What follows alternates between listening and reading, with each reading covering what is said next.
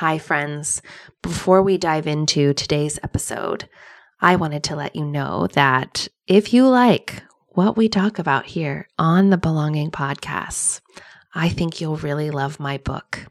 It's called Root and Ritual: Timeless Ways to Connect to Land, Lineage, Community, and the Self. And it is available right now wherever books are sold. It is a beautifully illustrated guide to connecting with the earth, your ancestors, and your communities as you come home to your whole self. Though we live in a radically different looking world, the needs of our bodies and spirits are the same as the ancestors we come from. I divide this book into 4 parts: land, lineage, community, and self. And I take you on a journey for engaging more deeply with your life. I provide stories from my own life, and I share rituals, recipes, and ancestral wisdom, journal prompts to support you on your individual and unique and sacred path. You can get more info and bonuses at rootandritualbook.com and pick it up at your favorite bookstore, online, or in person. Thanks for all your support. It means the world to me. Welcome to Belonging, a podcast that explores how to come home to yourself in the age of loneliness. I'm Becca Piastrelli, your host and guide on a journey of courageous reconnection, as we explore topics like ancestral wisdom, cultivating meaningful sisterhood, living with the seasons and cycles of the earth and your body, and what it means to be a good ancestor. Hi there. Welcome back to Belonging, the podcast. It's Becca Piastrelli. So grateful to be with you today, whenever that day is for you. This time we're in the later days of summer, still feeling that heat here in Northern California, Miwok territory, and also feeling those fruits ripening, the harvest coming, the sun moving ever so slightly lower, and really just basking in the abundance of these times. What a beautiful time to be alive. And also a challenging time, I must say. It's been really comforting to go and be in my garden and with the land when I'm feeling so frustrated with what's happening in the world, what's happening politically, speaking from a perspective of being an American, just really feeling a lot of frustration and helplessness and anger. And also really wanting to root in, ground in to the earth, to my body, not wanting to lose myself, wanting to feel balanced and whole, which is my birthright. I want to feel worthy of a happy and beautiful life while also not disengaging from all that is happening. So I'm really grateful for the earth in these late summer days and the way it provides and the way I can receive from it and give back to it. Feels like a powerful thing. I have another interview for you today on this episode with an incredible woman, Barbara Aroshina, who is, you'll hear, someone I met in a parking lot in Palm Springs who just casually dropped that she used to be an evangelical. And I was like, wait, what? And I really see as a fierce feminist and stand for queer liberation and love and deep, deep spirituality. She was in the church for many years, actually studied to be a pastor, and has really had to move through some pretty tough stuff when it comes to belonging, total rejection by her community and her family around her sexuality and her beliefs around the harm that traditional Christianity has caused, and how she can still maintain a deeply spiritual connection with her source, her creator, whether that's God. You'll see I have a hard time with that word right now. And we have a pretty deep and tender conversation. I'm a little nervous. I'm a little nervous putting that out there. And I even commented in our interview that I almost feel more trepidation around conversations around religion and spirituality than I do around race right now, which feels like a total Way to go, Becca, for increasing your resilience around conversations around race, because my fragility was really starting to frustrate me and paralyze me. And now I'm in this interest, this inquiry with myself around why am I feeling hesitation and resistance to talking more openly about my experience and impression of religion and spirituality. So we dive deep into that. I know this conversation is so important because I do have people come on my retreats, be interested in my work, and have a long entangled, often traumatic experience with religion. And how can we reclaim our connection to spirit, however that presents for ourselves, and also work through untangling this deeply embedded knot that is the history of patriarchal religion. So I am still nervous, but so pumped to hear what you think, hear or read, of our conversation. You can always share it with me on Instagram or in the comments on belongingpodcast.com. Barbara and I are really looking forward to hearing your thoughts, and thank you for your witness to our conversation. So without further ado, here is my conversation about religion and patriarchy and everything in between with Barbara Eroshina. Well, Barbara Eroshina, hello. Mm-hmm. Hello, Becca. Thank you for being here with me, and for having this really, to me, feels like a brave conversation, although I know you've just gotten off a conversation about religion this morning with CBC, and it's in your sphere. And this is the conversation that I really want to talk about as it relates to belonging, which is the role of religion and belonging and queerness. And you are someone who I have mutual friends with, and we actually met in person in a parking lot in Palm Springs. Very briefly. And I just felt your bright energy and your depth at the same time. You know, it's like you could go deep and you could be light, and I'm always really down for that. And then little Instagram stalking, I was like, this person is really interesting and cool, and you are very vulnerable in your sharing, which I always really appreciate, because it's not always easy, but it really does serve for those of us who maybe feel like we have to hide a part of our story because it doesn't fit that like aesthetic or that narrative of, you know, whatever the dominant culture wants us to say. So I really honor you and your time, and thank you for being here and belonging. And the first question I don't always, but often ask is, who are your people? And that answer is whatever feels real and true for you in this moment. Well, first of all, thank you so much for having me. It's such a pleasure to be here and have this conversation, have the space for it. Actually, it feels really sacred and timely, and like the universe just strung this up together and made it happen through you and I, which is so special to me. Feels like such a privilege. And once you asked that question, immediately what came to me is this family dinner group that we have, that my wife and I have dinner with every single weekend. And we've been having dinner together every single weekend for probably the last 8 or 9 months. But they're kind of like a couple of linchpin people in that group that really have been weaving together this community over years.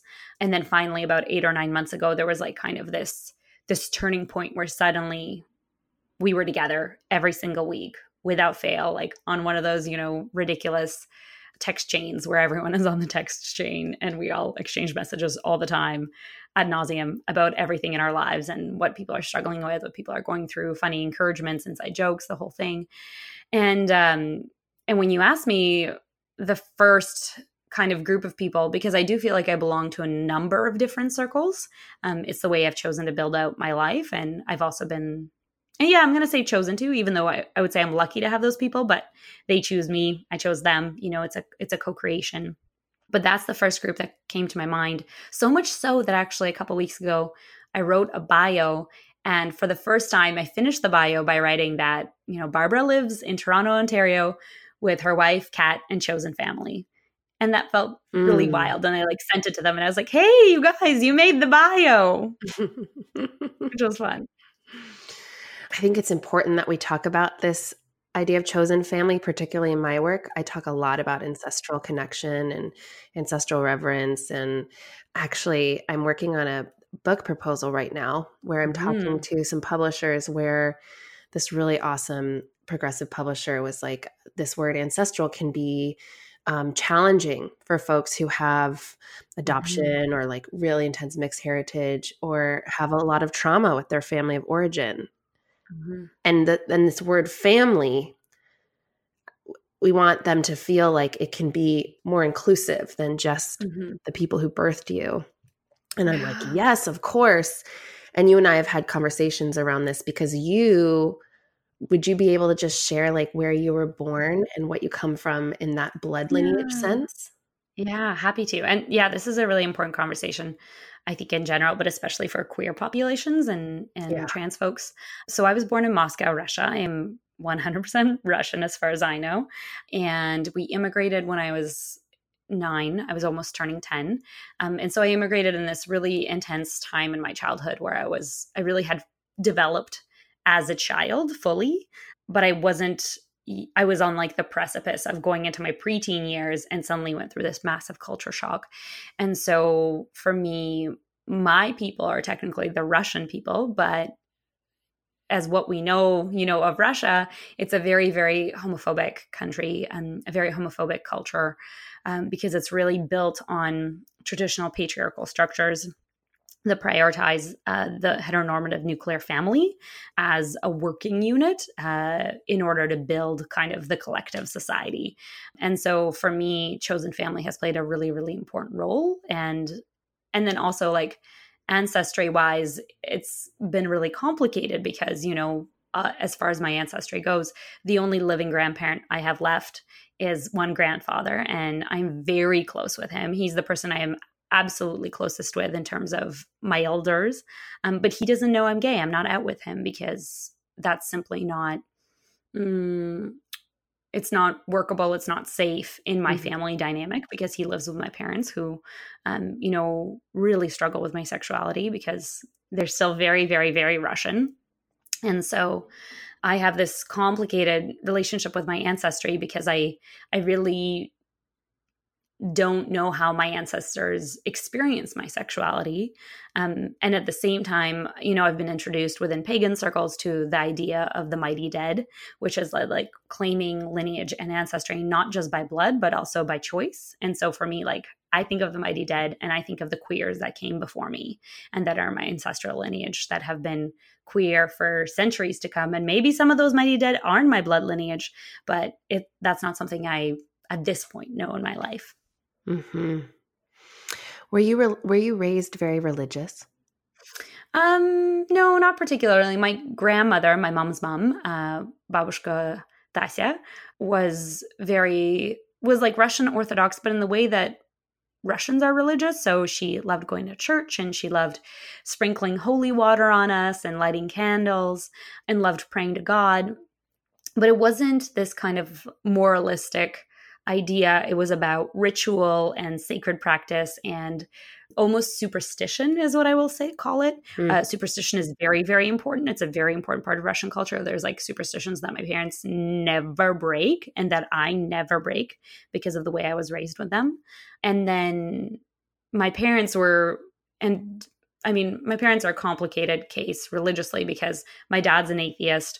My mom is a bit more of a believer / agnostic, and she leans towards religiosity for kind of personal favors or personal guidance once in a while. She at one point was fasting so that I would, so that God would show me the way of being straight in the world, which is, horrifying when I think of it in one way. And then also totally makes sense to me in terms of what she believes and how she operates in the world in another way. So my parents really christened me, which is like baptism in the Russian Orthodox Church, and then told me that that was basically fire insurance. They were like, in case there's a God, we just want to make sure you don't go to hell. But it was my grandmother really that kept that spiritual practice alive and that brought me to church and that really introduced me to my love of what became mysticism. Yeah, I think that's what drew me to church as a child. I have he would probably call himself atheist father, science-based dude, but so spiritual. And a mother who is definitely connected with the divine. And I chose Episcopalian church because of the ritual, because of the incense and the song and just the ritual of it moved me. And I wanted it so bad.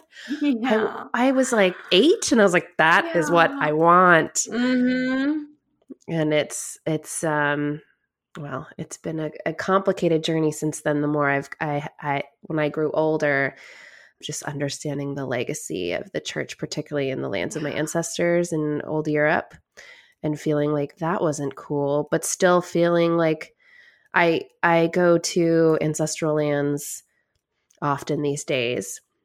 And I remember last year I was in Italy, which is my husband's ancestral land on his father's side.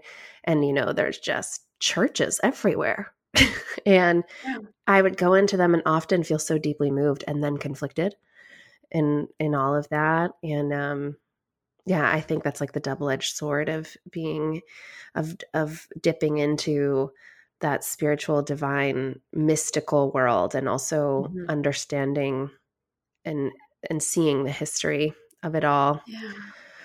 Yeah, it's so tricky because you mentioned that I had this interview this morning with CBC.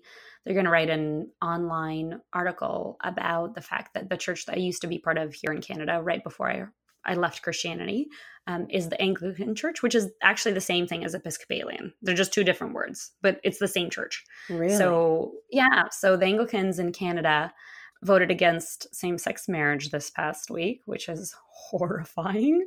And also so not surprising, I think, for a lot of people, because the Anglican Church is more mainline, more progressive in some parts of it and way more conservative in some parts of it. And so what's been really fascinating for me recently, and I don't even know if I shared this with you when we talked last, but so I grew up Orthodox. When it came to Canada, I was interested actually in becoming Wiccan, but my parents shot that idea down very quickly. And so then a different friend invited me to like a Baptist church youth group with her. So I became a Baptist, became a born again Christian, spent about a decade in the evangelical church. And then when I was fully in the process of coming out, I dipped into like the most liberal of Christian churches. So here that's called United. And really, I spent about a year with the United Church, and I love their theology. Their theology is rad and amazing. So like what they believe about God and the kind of like explorations of God that they have are very, very, very cool. But I would go into their worship services and I wouldn't feel anything, like nothing, like my spirit would not move. Like it would just stay, I would just stay like kind of frozen and unmoving and neutral and kind of like a piece of wood. Not like in just in a way where like I was like, nothing's happening for me here. My spirit isn't soaring or singing, And then I got hired by an Anglican church, and immediately my spirit soared, and I loved the ritual, and there was the songs, and there was chanting, which I hadn't heard since I was a little girl in an Orthodox church, and it made me feel so. Yeah, that ritual made me feel so alive, right? And gave me so much freedom in it. But then by that point, I'd become politicized enough that I was starting to suddenly be like, oh, wow, this makes me on one hand feel really good in my spirit. And on the other hand, there's this part of me that's very critically engaged in our world and is like, and also, can we talk about how colonization is an issue that is continuing right now? And can we talk about our relationship with the Indigenous in Canada? And like, why do we still have churches on reserves? I'm sorry. I don't understand that. And so it was this like really, I just hear you when it comes to that like really tricky mix. And if you want, like, I'm happy to talk about the fact that I'm still navigating that today. I would, but I would. But you might have other questions. So I remember when I met you in that parking lot and you said, in my evangelical days, and my whole body flinched. And I was like, wait, what? And I think that's so cool that you said that, because I'm like, wait, what? Because I have this idea of what that means. And I know that I'm pretty sure this is true. Like, you were working towards ministry. Oh, yeah.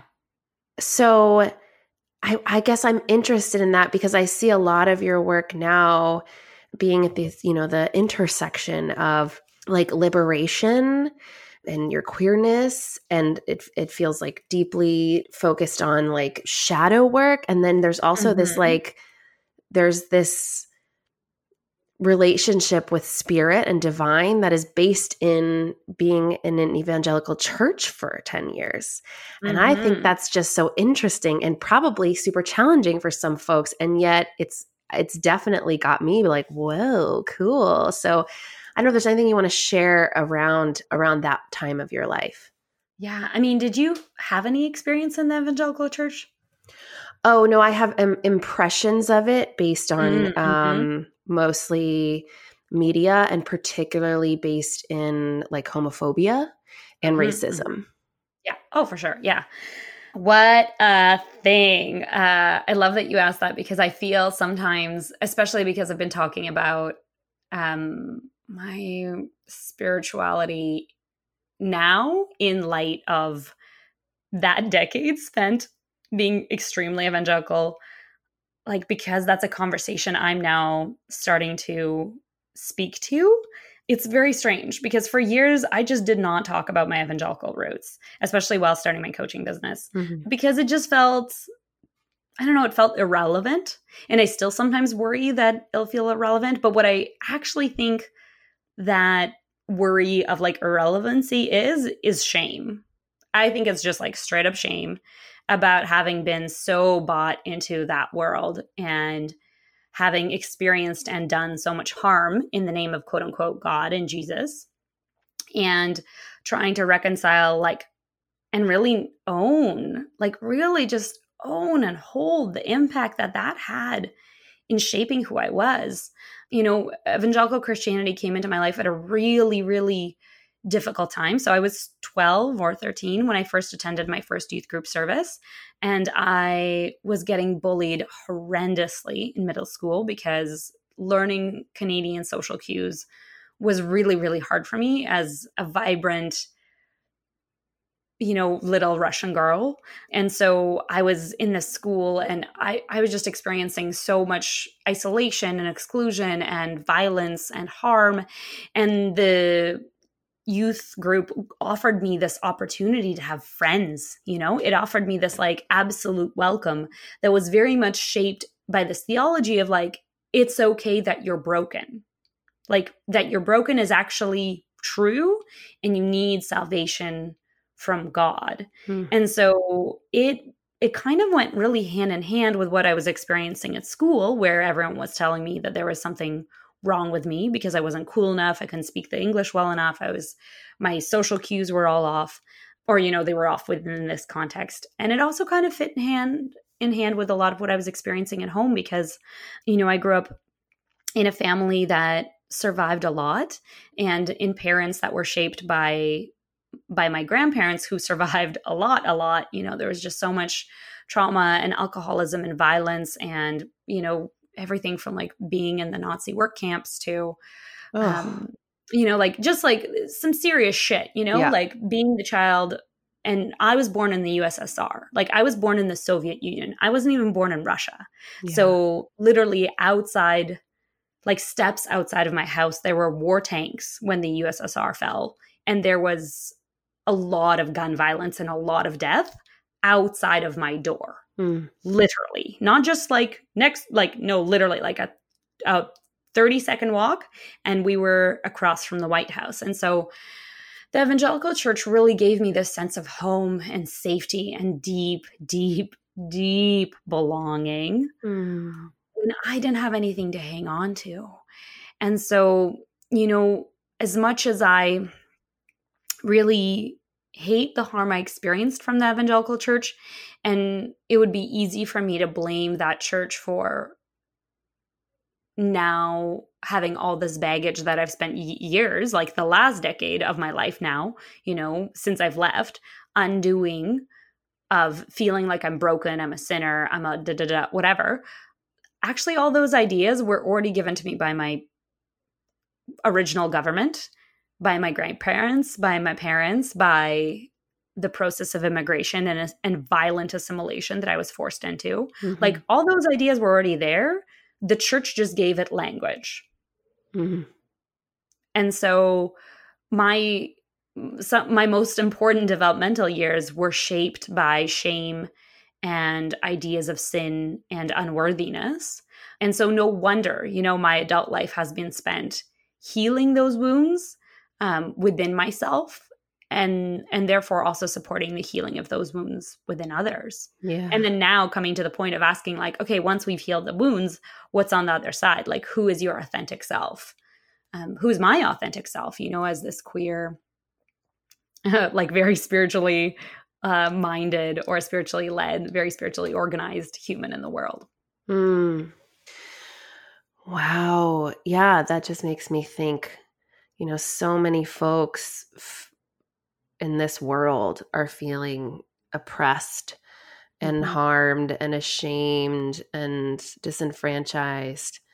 And that's where organizations can offer support or take advantage of that very real human desire to feel worthy of love and belonging. That just feels like such an important thing to know and be aware of in the human consciousness in this context. Yeah. I mean, it brings up the question for me of like, what do we actually want to believe, Do we want to, because we have a choice about that. And right. Especially as leaders, like whatever you're teaching or sharing with others from any sort of platform, whether we're talking about Instagram or a podcast or at your own community family dinner, like, are you teaching and working towards teaching what you want to believe, even if it's not what the shadow parts of you believe because they were trained in a different way, I'm always just like leading the needle towards liberation. I'm interested in that point. When you were in the evangelical church, what was your experience of realizing your sexuality and in a church that was telling you that was wrong? Yeah. It began. Sorry. Yeah. No, it's okay. Don't worry. I wrote a whole play about it because it's such a long story, but the short version of it, I premiered it in Washington, D.C. at a great queer theater festival called Capturing Fire. What? Cool. Cool. Yeah. So, but that took some work. The short story of it is that I tried coming out when I was 13 in high school, I came out, and then I tried coming out in church after a really, really horrific, traumatizing Sunday school service where the youth pastor's wife explained that homosexuality was a sin. And the way she demonstrated that was by holding up this plastic toddler's toy above her head where like the pieces fit into the holes. And she tried to like force a cube into a circular hole and was like, and this is why homosexuality isn't God's design, is a sin, because that's not how we're made, literally. Which is just like not only teaches problematic things about, which is not only deeply homophobic, but also is just like such a bad teaching of sexuality, period. Like reducing us down to parts and then saying what parts are for what, like rather than exploring all the depths of what a sexual experiences. But yeah, so I went back into the closet at 13, and then I didn't come out again until I was 19, and I was working for an organization called Campus Crusade for Christ part-time, and I was getting ready to do an internship with them in British Columbia. And my pastor sent me to a therapist, and the therapist sent me to a quote unquote support group for same-sex attracted people, which is like the term that evangelicals use to describe queer folks, because they're like, it's not your identity, it's just the problem you're experiencing, which is so sad. But yeah, and then at that program, I actually met my first partner. Of course I did. And so that summer, I was like working at the head office for Campus Crusade for Christ, this like very evangelical organization on the other side of the country. My partner was here in Toronto. We weren't dating yet, but we spent the summer basically like doing a Bible study on whether God would ever bless a same-sex union. And then by the time that I came back in the fall, we were like, okay, let's be together and let's try and find our way forward. And that began a process of 2 years of like really, really painfully leaving the church and experiencing a lot of traumatic things like an exorcism and like awful things, like just like 2 years of horror of freeing myself from this organization and this institution that I'd found all of my belonging in. And I lost all of my closest friends. I lost my best friend in the whole wide world. I lost my job. I lost everything. But I gained my life. Yeah. Ironically. Yeah. Wow. So how do I want to say this? So you lost your belonging, but you gained your life. Mm-hmm. And so what is your relationship with spirit or the divine or God? Which, side note, I have a really hard time with the word God. Mm-hmm. It's got some baggage. It really does. Yeah. So what is your relationship with that now? It was very funny because a couple of years ago, I did an accelerator program here in town, in Toronto, to work on my business. And we did like a values evaluation. And my very top life value is spirituality. Which is very funny and not surprising. So my relationship with spirit and my belief that we are spirit incarnate, we are spirit made manifest, we are God's source extending itself through physical form and ever expanding. Like for me, the awareness of me as source and being part of this greater source that we're all tapped into and we make up together that is greater than my individual self, that is the most important relationship and the most important awareness I have of my entire life. Like that is the basis of absolutely everything I do, am, see, think, understand, feel, everything. Everything is shaped by that. What's so interesting is that you left the church, they rejected you, you felt totally rejected, and you still have a relationship to spirit. Because I feel like I've met people, I'm particularly thinking about the Catholic Church, who are like, they just were done with that spiritual connection. And coming back to it is like really tender and slow. So I don't know if you want to speak to that. It just, I feel in awe of that. You're like, it's my number one thing it's my number one value in my life. And you also had such trauma around leaving this church, this spiritual center. Yeah. I think that's what makes it a calling. Yes. And it's also, it's also one of those things where like, it has been tender. Like, there was a couple of years after I stopped attending church where like I was really hardly ever praying and I was really hardly ever thinking about spirituality or God or source or any of that. Like there was, and it wasn't long because I am who I am. It was maybe like 2.5 years. And during those 2.5 years, I did very intensive psychotherapy, but kind of 2.5 years in, I began to touch back into my spirituality again.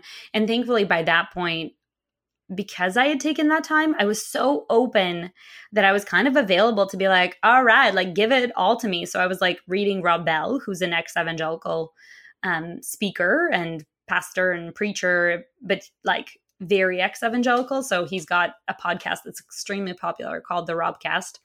I was reading like everything from him to like Abraham Hicks to like Marianne Williamson to like Gabby Bernstein to like, kind of like that whole genre.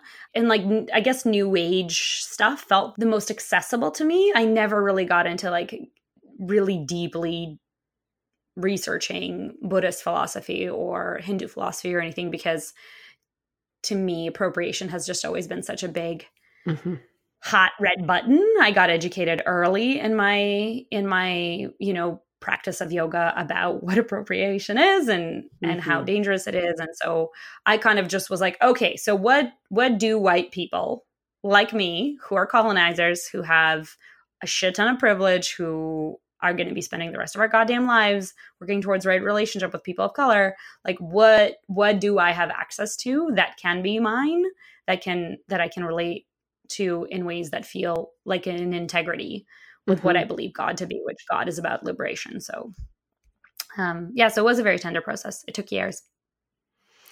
Well, so what is your spiritual practice? Where do you worship? What does that look like now? Nice. Yeah, the last month and a half has been a bit of a weird time, I'm going to say, because I have been going to church every Sunday, which is hilarious for me because I haven't been in church in years. Wait, which church? A different church every Sunday. What? Yeah. I've really just like the last month and a half, and I don't think I've publicly talked about it yet, so this will be fun to release into the world. Okay. But I've really been giving myself permission to separate ritual and sacred practice from theology. So can you define theology?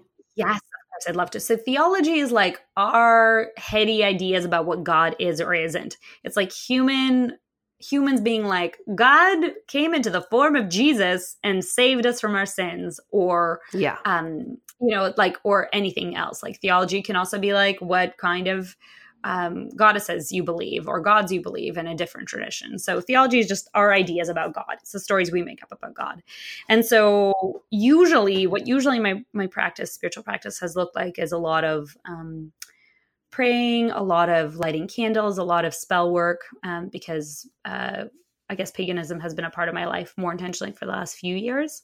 A lot of tarot, a lot of channeling my guides, which when I began that process, I just called it like talking to my intuition. And then over time I was like, oh, I'm channeling. And then over time I was like, oh, and I have guides. Okay. Like when they speak in the plural, like cool. And so what's funny is I like went all the way to the far edge of kind of like new age mystical spirituality, which is where I totally 100% still hang out. Like I mark the freaking full moons and like very actively set spells and channel my guides like several times a week. And at the same time, for the last month and a half, I've been going to different churches, only, of course, very liberal, progressive churches. Like I went to one that's Anglican. I went to one that's United. I went to a church that's Unitarian Universalist. So they don't even have a theology. They're just like, no matter what you believe, you're welcome. Yeah. I've been like checking out sacred spaces on Sundays. And I think that's partially because it's been feeding me to be in community and in worship. And that's also partially because I've started hosting a sacred service myself and will be hosting that monthly starting in the fall. And so I'm also kind of just like immersing myself in Spirit's work of gathering people together in the world and like having my ear close to the ground of what does this look like, feel like, how does it feed people? What is Source asking me to pay attention to? Do you follow Glennon Doyle? I do, not super regularly. I don't like seek her out, but whenever she comes up on my stuff, I really like her. Yeah, I've just been listening to you and been like, wow, this is really cool the way you are a stand for spirituality and spiritual connection and like can hold the both end of like the hangups and the and all the shit, that comes with it. And also like go to a different church every Sunday. I was like, yeah, another person makes me feel this way in a slightly different way, which is, Glennon, who is also she has a wife, and Mm. she calls God she. She also just had this great Instagram post about why she will continue to call God she. Yeah. I saw that one. And yeah, so good. I'll include it in the show notes. And just her just like outspoken reference of scripture when it comes to this immigrant crisis we're experiencing in the United States, and relating it to Jesus. And I'm like, okay, I see you doing that. Yeah.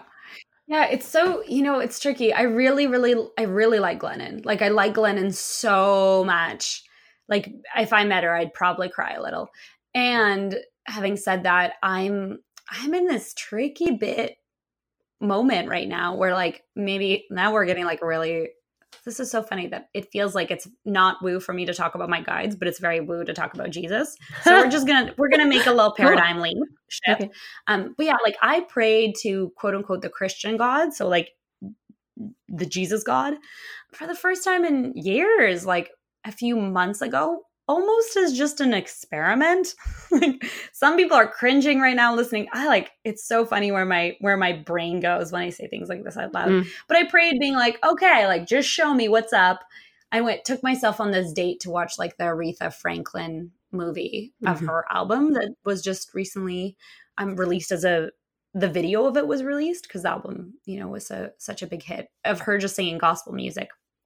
And I kind of started experimenting with like, okay, well, what would it be like to kind of like, pray to Jesus again, not like as my main guy, but like as my series of guides in the world, my series of prophets that I look to. And I do genuinely, like, Rob Bell teaches on Jesus and what a revolutionary and radical he was so much. And I love that Jesus. I love that revolutionary Jesus. I love those teachings. I think that he was like so far ahead of his time, and that his teachings are totally badass. And at the end of the day, I don't know, with this vote happening, I just got really, really clear on the fact that, like, I cannot believe in this.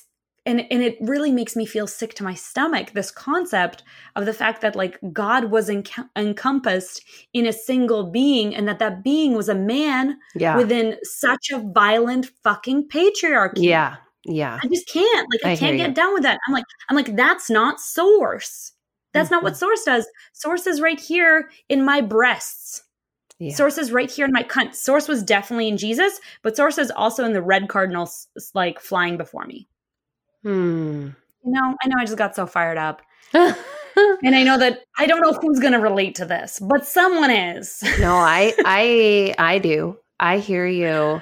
Really? Wow. That's wild to me. This is reminding me the winter holidays, not this past one, the one before, 2016. So it was like, I was still very raw from the presidential election, I will admit. Many of us were. And I find that I lean the most into my, like, Christianness, whatever that means, around December. I'm even, watch me right now, I'm even hesitating to say the word Christmas, which is a hint here. And I too feel a little bit like, ooh, can I talk about this? But I'm going to, because that means I should. Yeah, I think I've always felt the beauty of Yule, of the winter solstice, of the light in the dark, of the coming together of community, of in the dream time of winter, how ancestrally that was such a hard time, like, historically, for our ancestors, particularly pastoral ones who lived of the earth, about survival and community. And I think that was helping me feel like, oh, this is why I love it so much. Also, like, consumerism presence that was woven into my being, all of that. But I had I remember I went to a service with my mother, like a Christmas Eve, like midnight mass service. And we were watching these children play out the story. What is it? The nativity. And my whole body became hot, and I just rage cried on the drive home. My sweet mother holding space for I just was like nonsensically going off. And then the next day I realized I had a real issue with Christian privilege in December. And that this time, like in a spiritual sense, this time of like the solstices, because in December in the Southern Hemisphere, it's summer solstice. It's sacred. And it's like, for me, I can feel like the natural world sort of telling me it's sacred. And I just felt in that moment, like there's such this worship of this dude being born. And then I can see where like the church really associated it to this pagan association of the solstice and just being like, oh, that's frustrating. And then just going to take it and run with it. Yeah. So I had this sort of like, I don't know if it was a waking up or just like a moment just relating to what you're saying, where I was just like, what the fuck? Like I just got so frustrated because I felt sad because I feel deeply connected to the sacredness of this time of year. And I didn't want to turn away from it. There was a moment where I wanted to be like, bye. But I was like, no, I don't want to like not celebrate this time of year. I don't want to not bring a tree into my home. I don't want to not give gifts to people I love. I don't want to not gather on the table around a beautiful meal. But like, this is bothering me. So I get it. It brings up the stuff, especially when you're so focused on like decolonizing your existence. Yeah. I mean, first of all, can I just say, like, I had goosebumps, like full body goosebumps twice while you were talking. Really? Which is very uncommon for me and is usually a very loud, it's like when I get full body goosebumps, it's a loud signal from my spirit that says, listen. And I'm getting them right now as I'm saying it. So that's really sacred. Thank you. I'm just going to let myself hear how tender that is. So thank you for sharing. Yeah. And then I think what I'm hearing here, I'm hearing myself say it, I'm hearing you say it. I actually just had a Marco Polo from a friend of mine, Maggie Gentry, who I believe you know. I love Maggie. Maggie, shout out to you, babe. Like, I had a Marco Polo from her this morning where her and I were talking about Jesus for other reasons, but very funny because, like, how many times have I talked about Jesus in the last 6 years? Like, very few, let's be honest. And. Okay, so here's a part of what's happening for me. I'm like, is what we're talking about the deconstruction of how Christianity and Christendom and power are so in bed together and are still continuing to have such a strong political grasp on our countries, and therefore what is happening at the border, what is happening with abortion clinics, what is happening with funding around sex education in schools in Canada.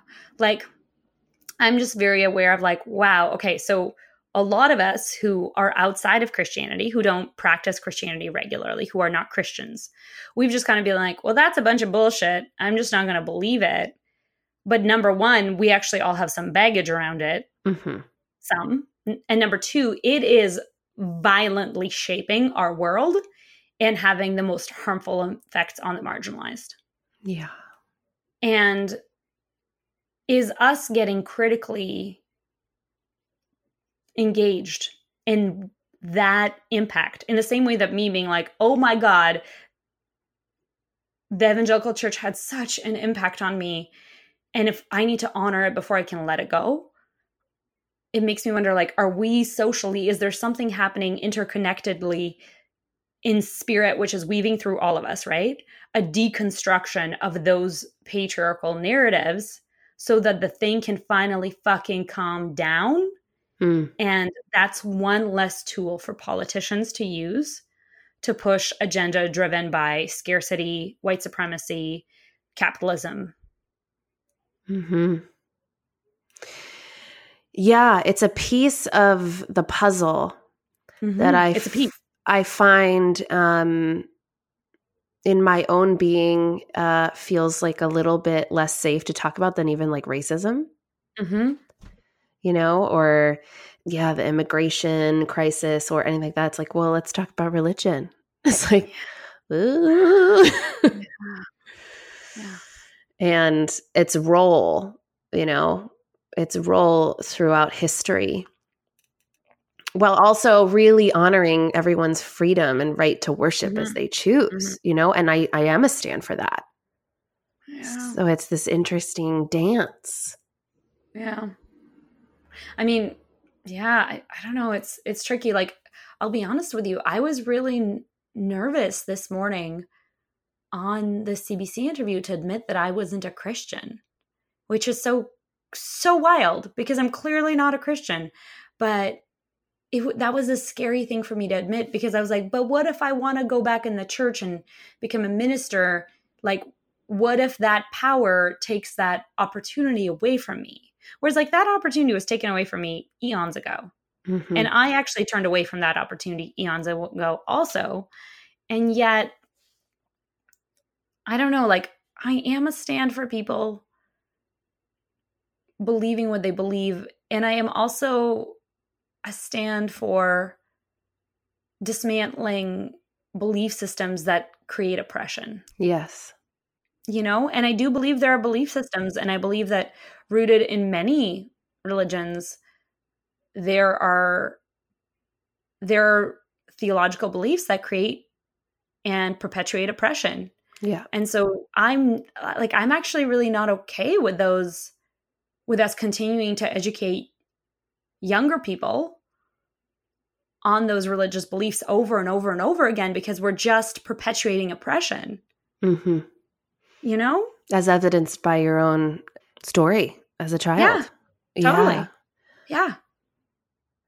And I can't help but think that, like, with you and with Glennon, and I'm sure there are so many other folks who are, I don't know why this word rebrand is coming to mind, but there's or revolution too, really interesting words I'm finding here, but just like there's new ways in which there are new options in this day and age to connect with spirit.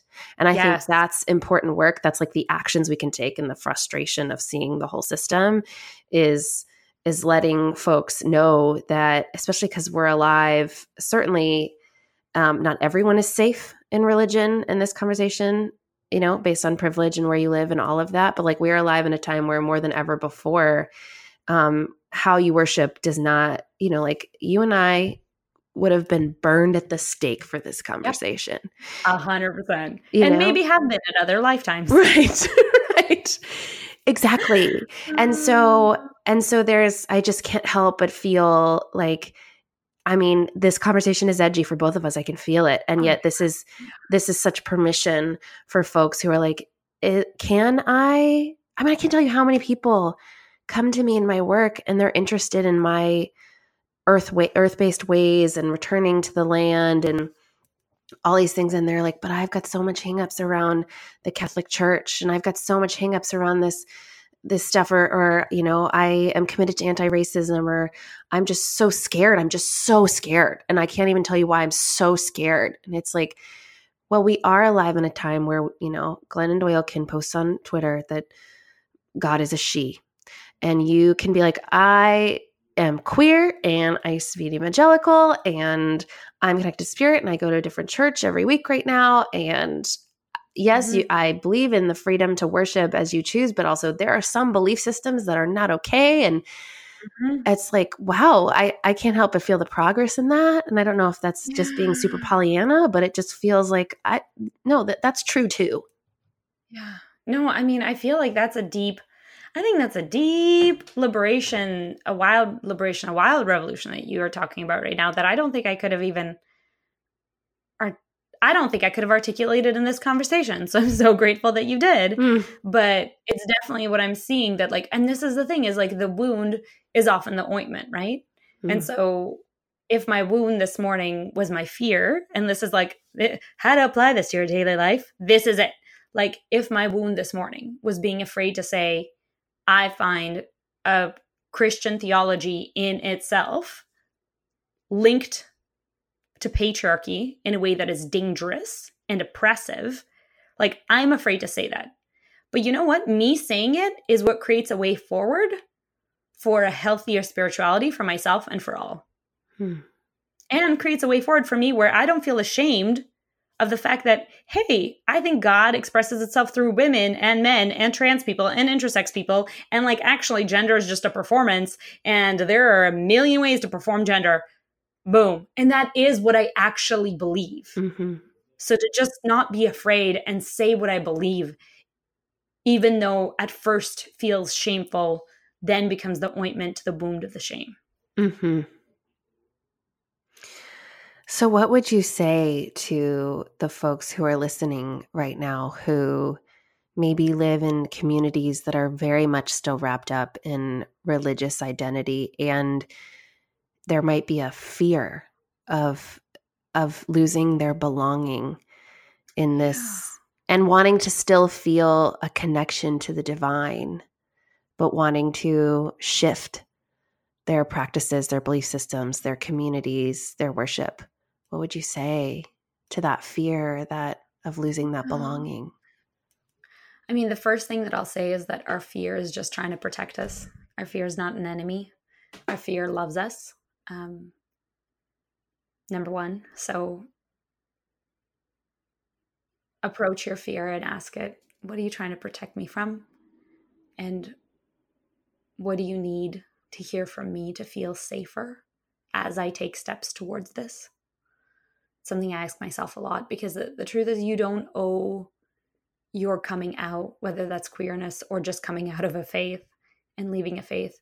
You don't owe what you believe in your spiritual evolution to anyone. You don't owe talking about it publicly to anyone. What I'm doing right now, what Becca's doing, is really big, hard, scary fucking work. And we can only do it because of the ridiculous amount of support that each of us has fostered in our lives through many years of work. So take your time telling people, because you might lose your belonging. But if, like, let's remember Brené Brown says, like, if we're trying to be someone else or pretend we believe something other than what we actually believe, that's not belonging, that's fitting in. Mm-hmm. Belonging is when we are being our full true selves. And so until you're ready to lose fitting in, which feels like belonging but isn't, and begin to move towards a process of finding places of real belonging where you can be yourself and be seen for that, validated, celebrated in companionship, like, take your time. It's okay to take your time. Talk gently to yourself, talk gently to your fear, but move towards what makes you feel alive. And then also move towards what you want to believe. So if you want to believe there's a better way of being in relationship than the ways you are in relationship right now, then move towards that, even if parts of you think, oh God, but I don't know what that might look like. There's going to be uncertainty. You're going to have to move towards uncertainty. There's a beautiful Rilke quote that I quote all the time that says, just try to live the questions now. Like books in a language you can't read quite yet, the answers have not been given to you because you could not live them. And the point is to live everything. If I had gotten the answers I have now when I was 22, I would have lost my goddamn shit. I would not have been able to live them. And so give yourself time and permission to live your way into the answers. Wow. Beautiful. I'm very touched by that.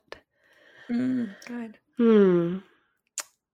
Well, I think we've reached the end of our time, and I don't want to close if there is like another little thing you felt compelled to say. So is there anything left, or like knocking on the door, that wants to be said? I mean, you're loved wherever you are and you're listening to this, and there are communities where healing is not only possible, but is the point of the whole thing, you know? So, yeah. So whether that's, actually taking the leap, if you've been listening to Becca's work for a long time and you feel like her work really resonates, but you've never reached out, don't be afraid to reach out, take the leap, see what happens. If my work resonates, reach out to me. There are so many practitioners and people that are doing their work and hosting different retreats and different events and workshops and that are able to give you some guidance and leadership. And then also, if these are conversations you're thinking about and you feel a sense of wanting to create something in your community, maybe be the one to start it, be the one to begin, knowing that Spirit has 100% got your back, and that if a calling keeps coming back to knock at your door, then it's there for a reason. Mm-hmm. Thank you so much. This was a really powerful conversation. I really thank you for going there with me. You're so welcome. I will say, if anyone's from an evangelical background, we do have a retreat, myself, Madison Headland, and Hillary Bride, coming up in January. We're going to Hawaii. Which is so exciting. And it's for women from a Christian background.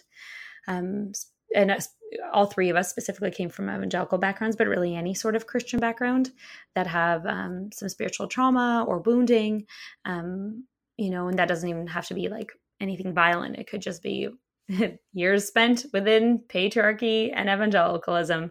And we're about half full. So we have some spots left. That's an incredible offering. Mm-hmm. I'm very excited about it. Thank you. You're so welcome. We will include a link to that in the show notes at belongingpodcast.com, including all of Barbara's info. And then on Instagram, you are Be With Cards, right? Mm-hmm. Yeah. And then I do have a secondary Instagram. It's not super populated right now, but it's called Be With Weddings.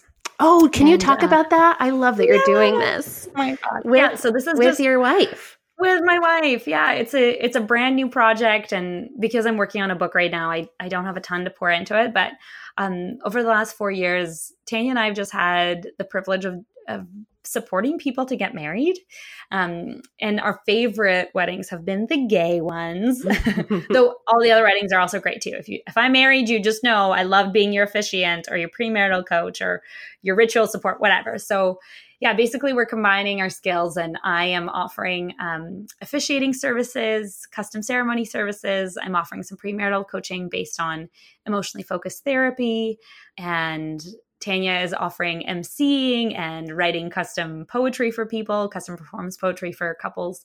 And we're really, really focusing, anyone is welcome, as long as you're an ally, to come and work with us. But specifically, we're focusing on queer and trans couples. And, we're happy to marry people anywhere. So folks are welcome to reach out. And it's something I'm really excited about. And it's just like I'm beaming as I'm talking about it, because this is very much it's not even a passion project. It's just like a straight up joy project, It's like just something that I'm doing that's a song of the soul. Yeah, we need those. Yeah. We really need those. Okay, well, I will include info for that as well in the show notes of belongingpodcast.com. Yeah.